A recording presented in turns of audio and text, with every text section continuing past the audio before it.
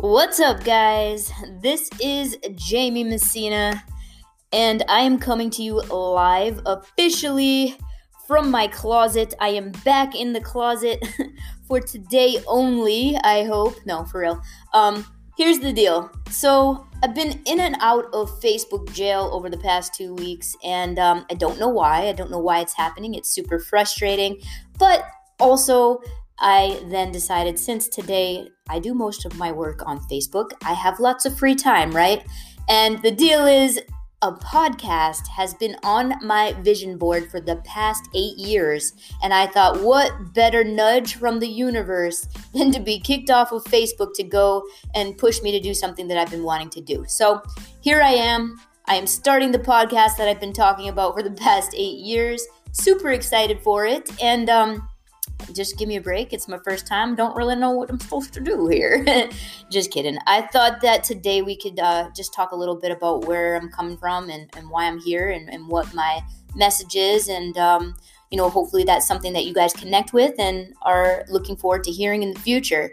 So my goal with this, ultimately, the vision that I have is to be able to travel around and speak to some of the most amazing people on the planet. And when I say amazing, I mean people who have overcome tremendous things and have done amazing things with, in the face of adversity. I love to hear stories of people overcoming something and actually going after what they want in life, because I feel that those stories can then inspire other people to do the same and cause a major ripple effect that is going to better our planet. So that's the vision I have for this. At one point in time, actually, give me some feedback on this if you think this is a good name. So at one point in time, I had wanted to write a book called The Stories That We Tell, and have it be around the facts of, there are old stories that we play in our heads that hold us back from the things that we want in life, right? And then for many of us, once we overcome or recognize those stories, we then share those stories and tell them again to others so that they can maybe begin their journey of overcoming and just have this full circle effect here. So if you think that's a good name for this podcast, let me know. I don't really know yet how. I guess there's a note section or a comment section, but let me know if you like that or if you don't, and we'll see where that goes. So today I just wanted to give you a little bit about myself. So my name is Jamie Messina. I live in Boston, Massachusetts. I have the cutest freaking cat in the whole world. Her name is Layla. She is a Persian. She has a flat face, and yes, she looks like she ran into a wall, and I love it, and she's cute, and if you call her ugly, we're gonna have words, okay? So there's that.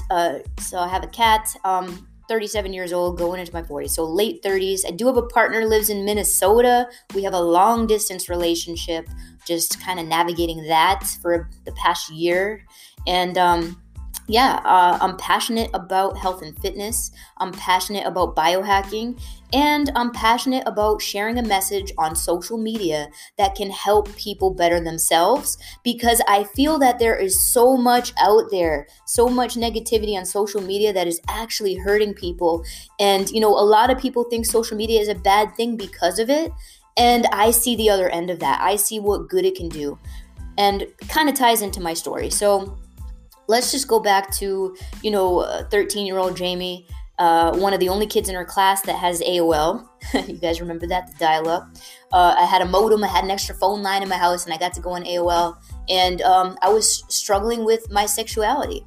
I had known since I was 5 years old that there was something different about me.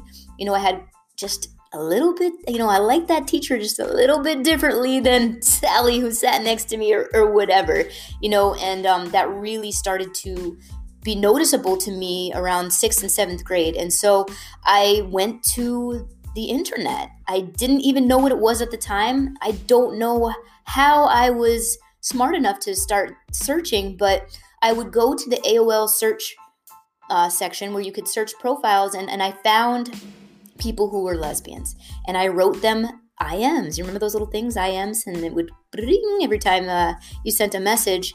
And I found this one woman who happened to be a therapist, or at least this is what her profile said. And I think back then nobody really lied on that. It was when it first came out.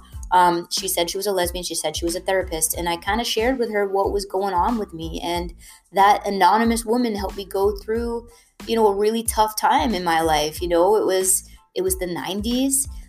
It wasn't as accepted as it is today.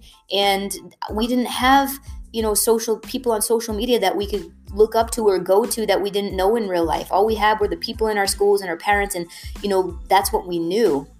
And living in a small town, it was something that I really, really feared other people would know about me. And it took a toll on me as a teenager and even going into like my early 20s.